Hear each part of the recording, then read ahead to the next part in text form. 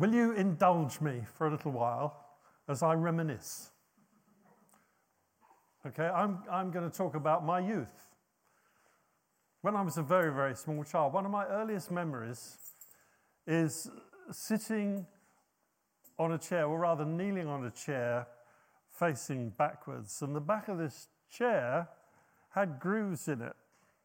And because the church service I was in was so boring, I would run my penny up and round this groove. Up and round this groove, like this. Later on, when I was a bit older, because we had services in those days which were what we called hymn, prayer, hymn sandwiches. You know that phrase? So that there would be a hymn and a prayer and another hymn and a reading and another hymn, and then someone would preach. And so we had hymn, prayer, hymn sandwiches. And the prayer time was always taken by the pastor at the pulpit. And at that time, leading this church was a pastor who prayed in sentences that ended with huge pauses. And I would count the length of the pause. There's something to do, because I was so bored. And I would count, so he'd say, Lord, please bless those in Timbuktu. 1, 2, 3, 4. And Africa. 1, 2, 3. And sometimes I got to 10, would you believe? And that was very exciting if I got to 10. And I would check myself that I counted at the right pace. As I got older, I discovered that some people enjoyed worship and enjoyed what they were doing in church. I met people from other churches who were baptized in the Spirit and enjoyed what they were doing.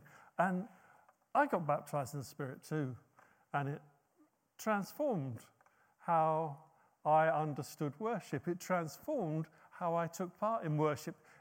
I stopped running pennies up the back of my seat. I stopped counting the pauses, because I often liked the pauses because God was there. He was present in our midst. And then I went to Terry Virgo's church, and he took us in this process of change where our worship went from hymn, prayer, hymn sandwich to open worship like we've just had. And that was transformative for how I felt about worship. The presence of God came to us. And it wasn't going through the motions anymore. It was real expectation that something would happen. And during the 1990s, some dramatic things happened in our worship times. All sorts of things happened because the Spirit moved in a very special way in the mid-90s. And we were caught up in that too. There were people who were acting as if they were drunk.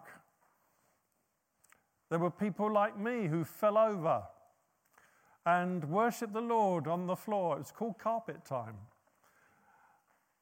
There were people like me who fell over and found everything very funny. I have this vivid memory of falling over, falling backwards, and my head ended up under this pile of chairs.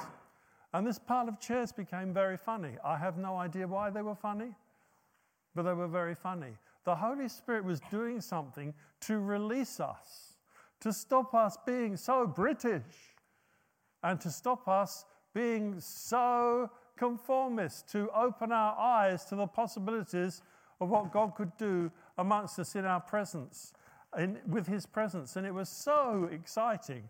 And people got healed and delivered, and people got saved, and it was a wonderful time. Later on, even, let me just pick out one thing from later on, which is this, that we went to a leaders' meeting from here to Aylesbury. And in this leaders' meeting in Aylesbury, we were worshipping, and something that people had talked about and I'd never seen happened, which is the place got filled with gold dust. And I thought, wow, this is amazing. Gary Yee and I ended up under a table, and the table was very funny. I have memories, but the gold dust, on your seat, on your coat, you brush it off. It was God's presence, God saying, I'm here to bless you. It was quite an amazing experience and helped me to believe of people who'd said they had their teeth filled by the Lord during that time. You want a gold filling? Ba-doom.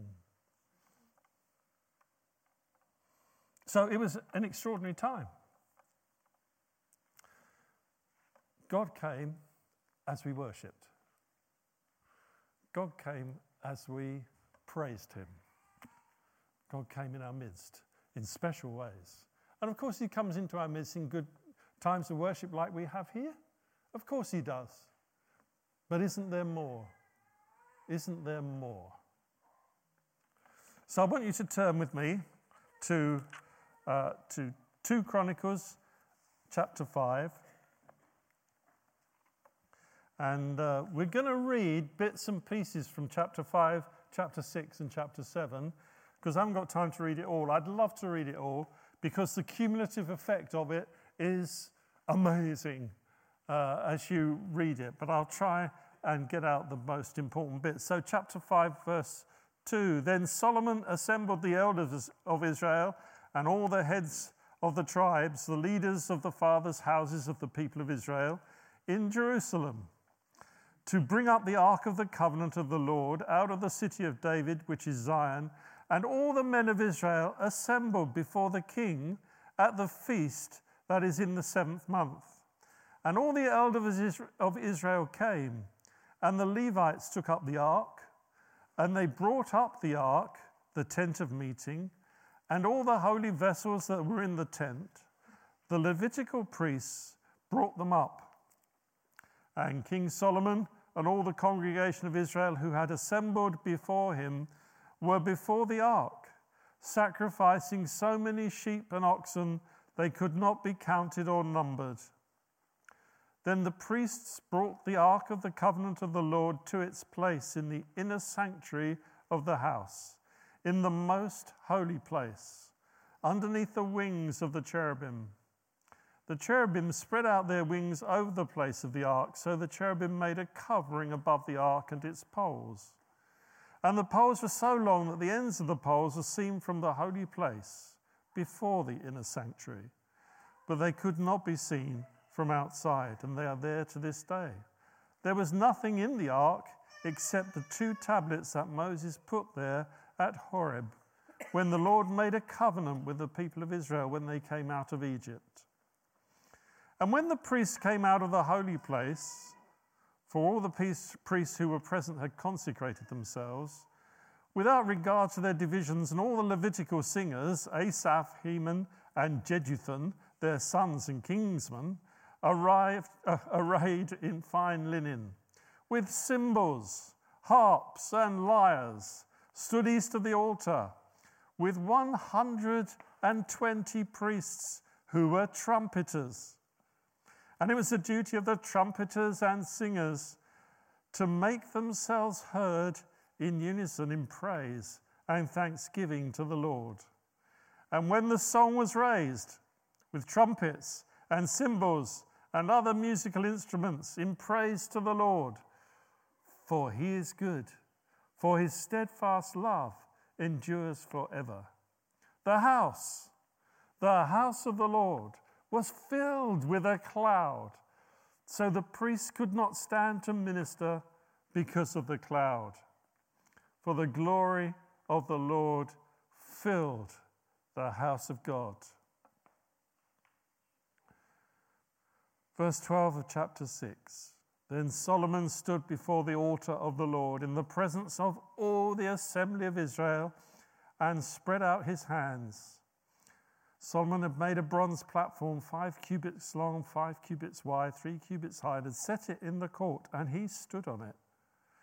Then he knelt on his knees in the presence of all the assembly of Israel and spread out his hands toward heaven and said, O Lord, God of Israel, There is no God like you in heaven or on earth, keeping covenant and showing steadfast love to your servants who walk before you with all their heart, who have kept with your servant David my father what you declared to him.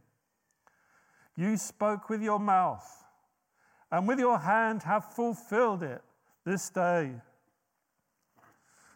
Now therefore, O Lord God of Israel, keep for your servant David my father what you promised him, saying, you shall not lack a man sit before me on the throne of Israel. If only your sons pay close attention to their way, to walk in my law as you've walked before me. Now, therefore, O Lord God of Israel, let your word be confirmed, which you've spoken to your servant David. But will God indeed dwell with man on the earth? Behold, heaven and the highest heaven cannot contain you. How much less this house that I've built? Have regard to the prayer of your servant, to his plea, O Lord my God, listening to the cry, to the prayer your servant prays before you, that your eyes may be opened day and night toward this house, the place where you've promised to set your name, that you may listen to the prayer that your servant offers toward this place, and listen to the pleas of your servant and of your people Israel when they pray toward this place, and listen from heaven, your dwelling place, and when you hear, forgive. Verse 40, towards the end. Now, O my God, let your eyes be open and your ears attentive to the prayers of this place. Chapter 7. As soon as Solomon finished his prayer, fire came down from heaven and consumed the burnt offering and the sacrifices, and the glory of the Lord filled the temple. And the priest could not enter the house of the Lord because the glory of the Lord filled the Lord's house. When all the people of Israel saw the fire come down and the glory of the Lord on the temple, they bowed down with their faces to the ground on the pavement and worshipped and gave thanks to the Lord, saying, for he is good, for his steadfast love endures forever.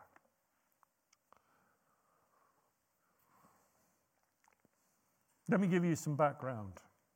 I wonder if Solomon knew, realized, or hoped for such an event as this,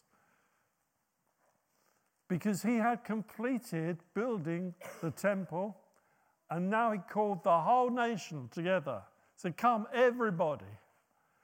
And the Levites and the priests, they brought the Ark of the Covenant up to be placed in the middle of the temple. So he finished this magnificent building, which people from nations all around went to look at.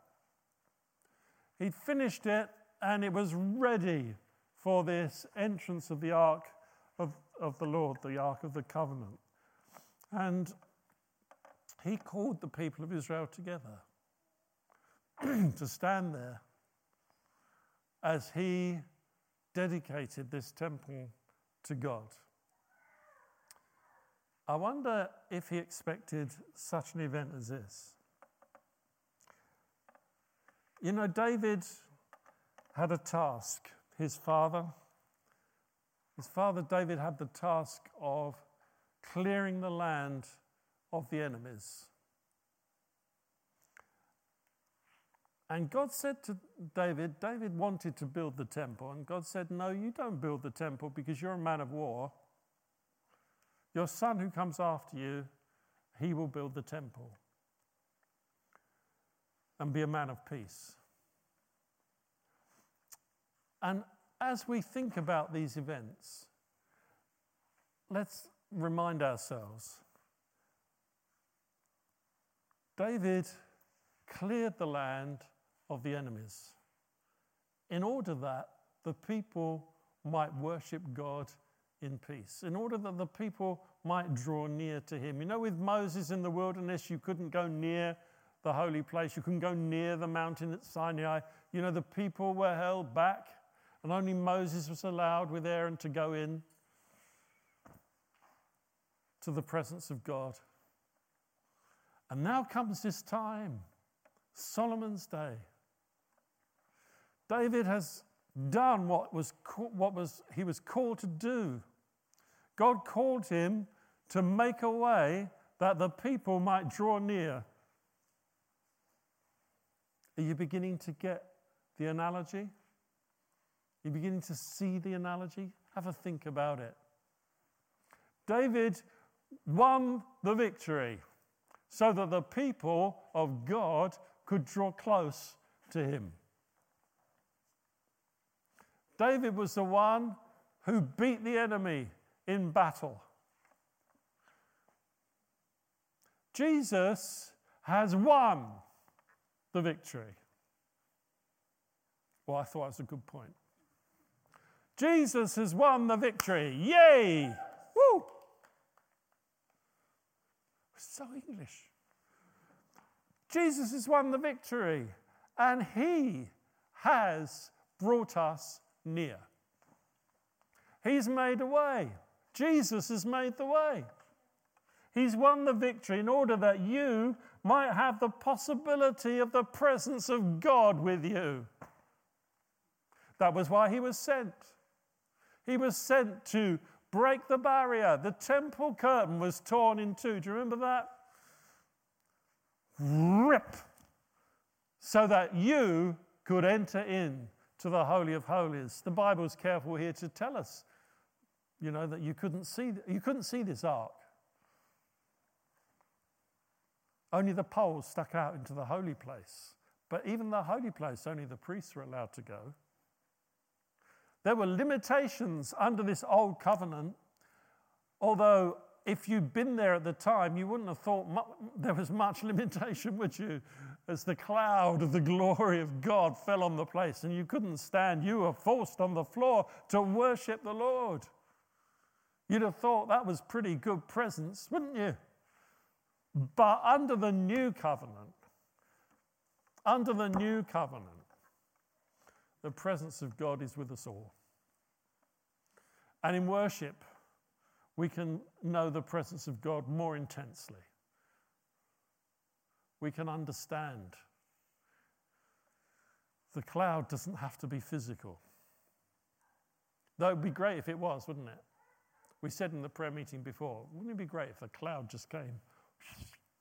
Did I say that or did I think it? I can't remember whether I said it or thought it. Anyway, wouldn't it be great if a cloud just came like it did then? We'd be amazed, wouldn't we? You'd be dumbstruck. You would be dumbstruck. You'd be, wouldn't you? If the cloud came. If the cloud of God fell into this place, if it was a mist, a fog of the presence of God, you will be stunned. Why aren't we stunned when we come in to worship him? Why aren't we saying, oh, God, what a privilege, what an honor, what an amazing thing this is. Jesus has made the way. Jesus has made the way. You could not stand in the presence of God, but Jesus has made the way so that you can. What's it say in Hebrews 10? Let us enter in with the full assurance of faith. Let us enter in. Let us walk into his presence with joy. Let us come to him because Jesus has made the way. And Solomon built the temple. And so who is Solomon? Who is he a type of? Well, he's a type of the Holy Spirit, isn't he? So David makes the way, but Solomon, the Holy Spirit, builds the temple. The detail the Bible goes into about this temple. I mean, it's amazing. The detail God talks about in the Bible. Because there'll come a day, and there is a day now, when the Holy Spirit is building the temple with minute attention to the detail. It's not an amorphous mass You know, it's not something, you know, when Jackie and I were kids, there was a television program called Quatermass. And it was a scary thing. It was a sort of predecessor of Doctor Who. And the opening scene with the credits was this mass of mud and goo. And it was going... And it was designed to scare 7 and 8-year-olds watching it. Quatermass.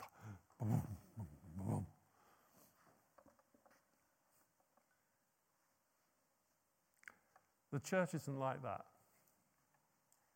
The church is full of clarity of the purpose of God. Look around you. Every one of you here can know the clarity of the purpose of God. In your personal life, but in this context, more importantly, in the context of the church's life. You have a place, you have a role to play. God is interested in putting you here particularly for the role you play particularly here because he knows you. He knows you through and through. He knows every detail about you. He knows the detail of your life. He knows you utterly and completely. And he's designed you to be here in this church. Do you understand that? And so this temple is built to the glory of God. What does it say in Ephesians 2:22? In him, you also. That's nice, isn't it? You also, as if you're thinking, well, other people, well, I'm not sure, that God really looks at me and is concerned about me. Yes, he is. You also. In him, you also are being built together into what? A dwelling place. A dwelling place. The temple was a dwelling place for God. That's how Solomon built it. He built it on God's design. It was designed by God, built by Solomon, made into a temple for the presence of God to descend and be there. And we are built together as a temple to God for God to descend and be with us. Do you understand that? It's so important for us. The church is not God's second best. The church is not God's third idea. The church isn't anything that is dismissed in heaven. The church is the bride of Christ. And you are part of that church. And you are important in that church. Every detail about you is recognized in the design of this church. Then you think, well, I'm not sure. I can see that on some faces. Maybe. No, really and truly. Sometimes we think, people join this church by accident. You happen to move here, you happen to be here, you happen to find this church, and you happen to troll in one Sunday morning, and you just happen to be here, and you stayed here ever since. No. Do you think that's how God sees it? Oh, whoops. You've turned up. Better fit you in somewhere, I suppose. No, not at all. God has built this church to his design. It's built by the Holy Spirit. That verse in Ephesians 2 goes on to say, built into a dwelling place for God. Built into a dwelling place for God himself, for the Godhead, Father, Son, and Holy Spirit, for God.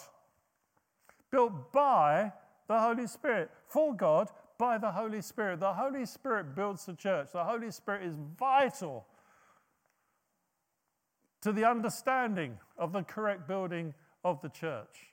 This is the grace of God to us. This is the grace of God to us.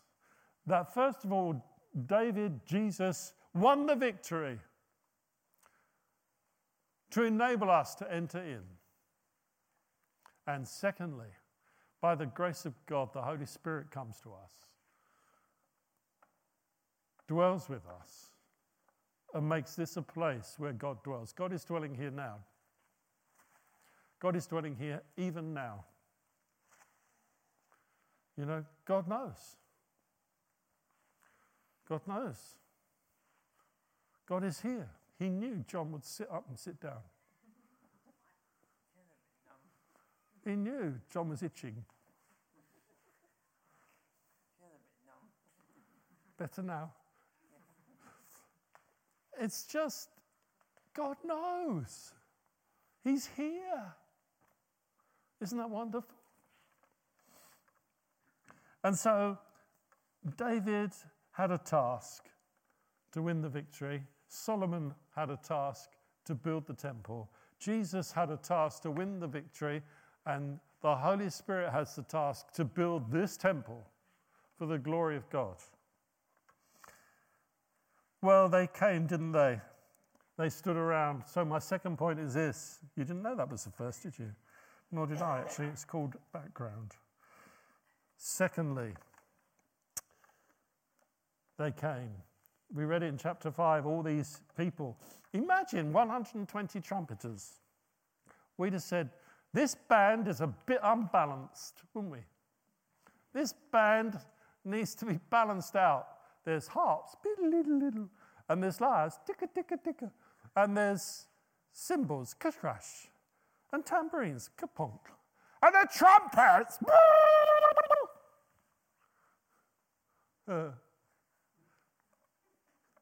What a tremendous noise.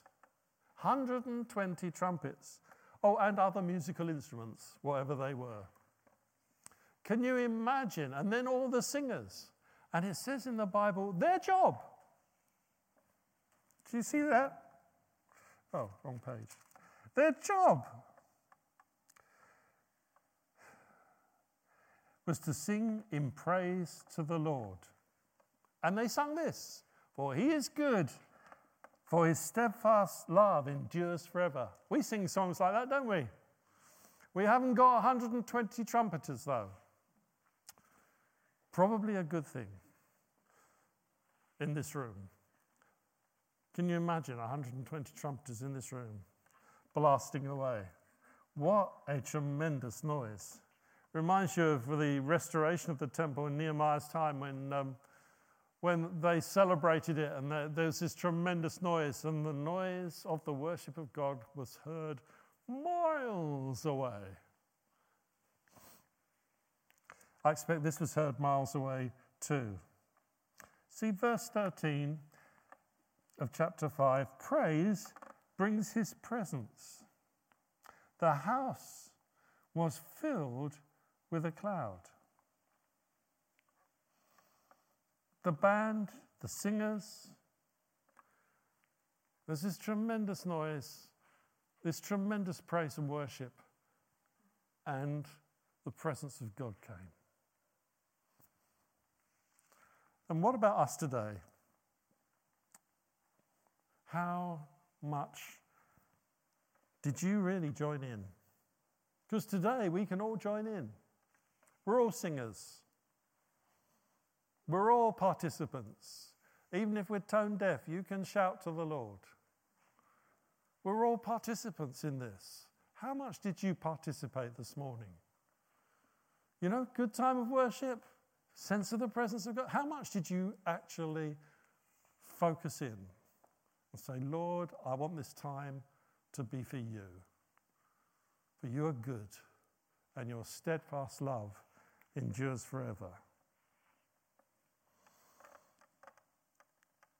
In verse 14, the presence of God brings worship. The priests could not stand to minister. They couldn't stand. They had to fall down in worship. You know, in those days, people did fall down prostrate in worship. They did something bodily because the presence of the God was so powerful that it affected even their body. We're so used to thinking the presence of God in our minds. We're so used to thinking the presence of God is intellectual. The presence of God can be physical and can affect you physically. And you can know the presence of God affecting you physically. During the mid-90s, people were affected physically all over the place. That's why it was so amazing. I remember someone doing cartwheels all around cartwheels, on and on and on around the room, cartwheeling in joy because of God. Wow, imagine that today. It would be as radical today now as it was then, only a couple of decades ago. Whoa. How physical are you prepared to be? Can you raise a hand?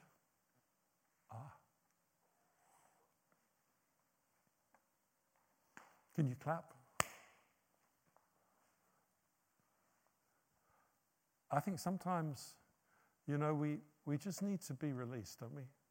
We just need to forget those around us and just give of our hearts totally wholly to God. We're not going to worry.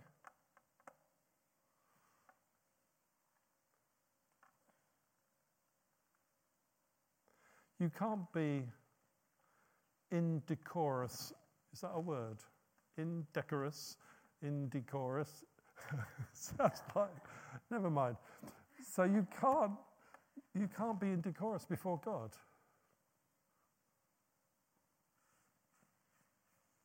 Something that is indecorous isn't prompted by God. Let God prompt you and you'll be fine. The presence of God brings worship, even to your body. Even to your body. Are you ready? Thirdly,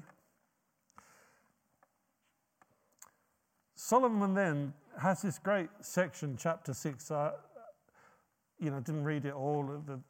It is an extraordinary chapter of praying. Solomon calls out to God for grace and mercy. He acknowledges, first of all, that God, this is crazy. I mean, this is basically what he's saying is, God, this is crazy. This magnificent temple on earth, there will be a sight to be seen. Tourists will come and pay money, probably, to see this temple, this wonder of the world of that time.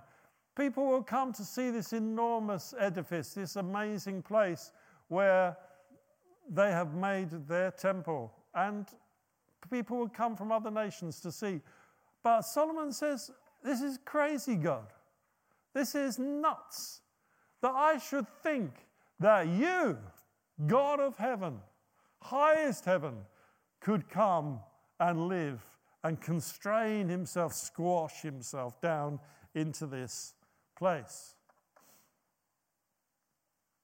I was reminded of this when squashing up Rachel's water bottles. They suddenly appeared ready to be going in the recycling. And there they are, water bottles this big. And you undo the top, don't you? And you squash them down until they're this big, don't you? Well, I do. So make space so you don't waste space. They're designed to be squashed. You squash them down and tighten the top, and they stay like it. Solomon's saying, it's crazy to think that I have built this place so I can squash you down and tighten the top on you. So you fit.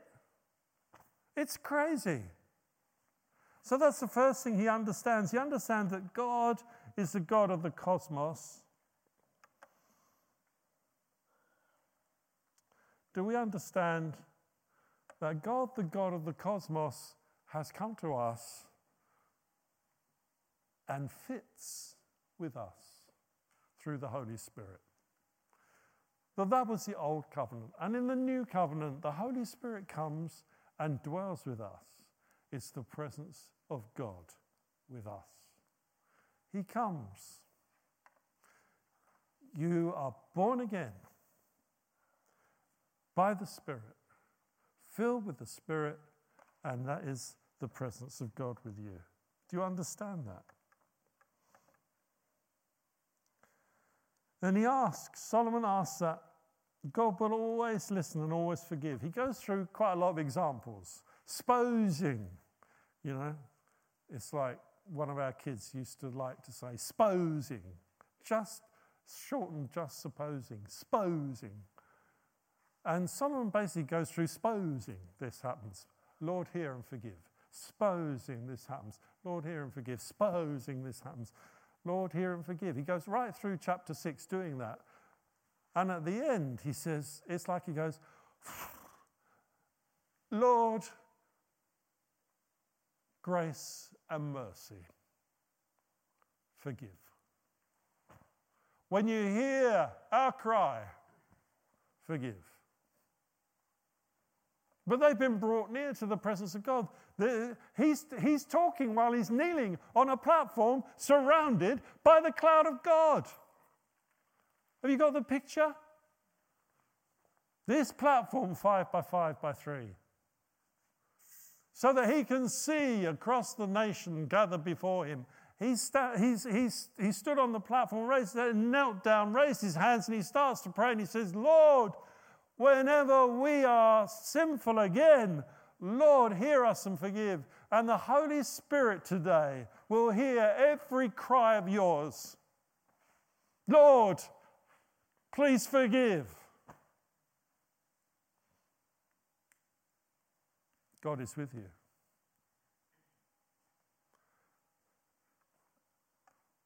More nearly, more closely than the people surrounding Solomon that day. He calls out for grace and mercy. The Holy Spirit comes to us. And in Romans, Paul says, the Holy Spirit speaks to God on our behalf with words and groans. We groan and we're struggling with English, or in their case with Greek. We're struggling to express, but the Holy Spirit within, as we speak in tongues, will express your desires to God much better than you can. Did you know that? And in 1 Corinthians, Paul says, in 1 Corinthians 2, he says, who knows the heart of God, but only the Spirit of God. Only the spirit of a man can know his heart, and only the Spirit of God knows God. But guess what? We have the Spirit of God with us, so that we may know the heart of God.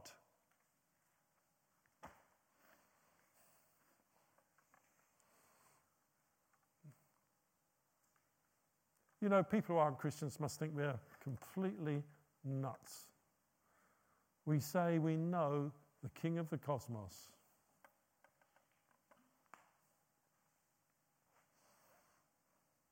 We say he knows everything about us, that he loves us, that he sent someone to win the victory so that we might come into his presence, his only Son, our Lord. And then on top of that, we say, we know God now.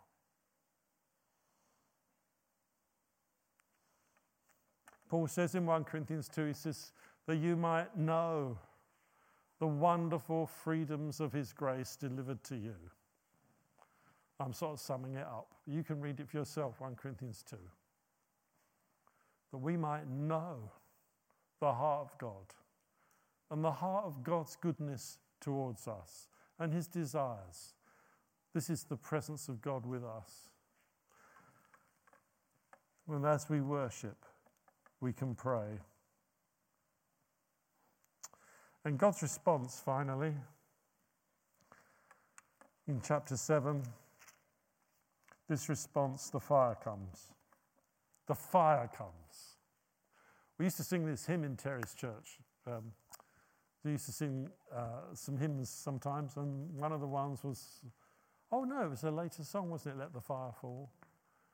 It was a Pentecostal hymn. Let the fire fall, let the fire fall. Was that? Yeah, I'm getting muddled up. Let the fire from heaven fall. We are waiting and expecting.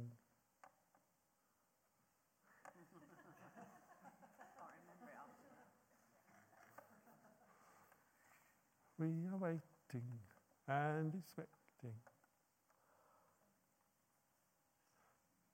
Oh, Lord, may we wait and expect. Yeah? Oh, may we wait and expect. Let the fire fall. You know, the fire fell in other times and other places. You remember Moses in the wilderness? He sets up the altar and the fire falls. Boom! These pictures of the fire falling from heaven, they're separated sometimes by hundreds of years. It's not a frequent occurrence, okay? It's not that you wake up every day and think, I wonder if a fire fall today. It was amazing to them who were there. The fire fell, consumed the offering. What about David's altar?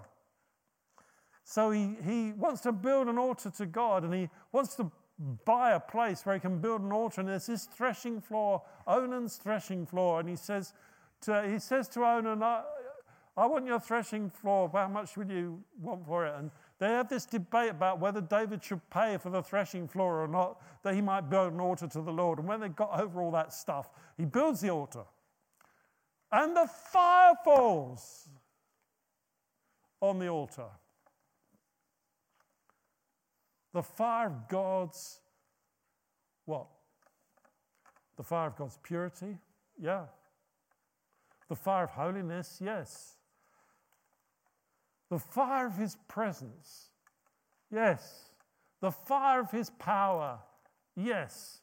The fire that says acceptance. This was the ultimate statement of acceptance by God, that the fire would fall on the offering from heaven. And what about Elijah on Mount Carmel? Yeah, when he's challenging the enemy. And he mocks the enemy through the day, and then it comes to his turn. And as he prays and says, Lord, hear us. Boom! Fire falls.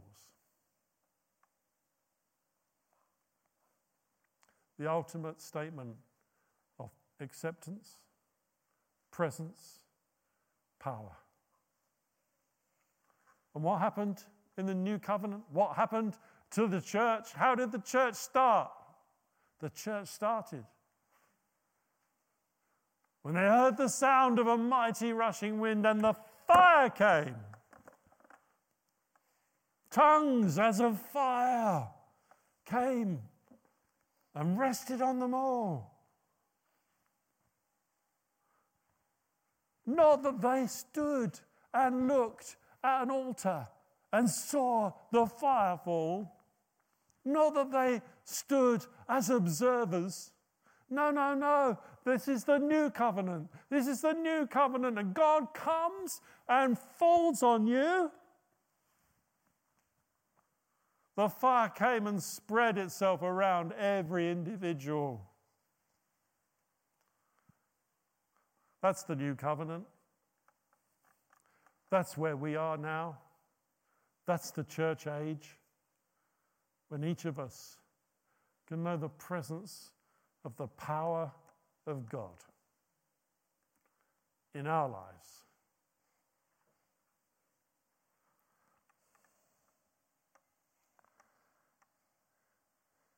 And they bowed down with their faces to the ground on the pavement, and they worshipped God.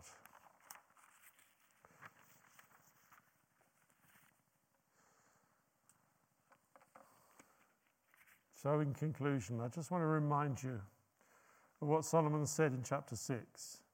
Will God indeed dwell with man on the earth?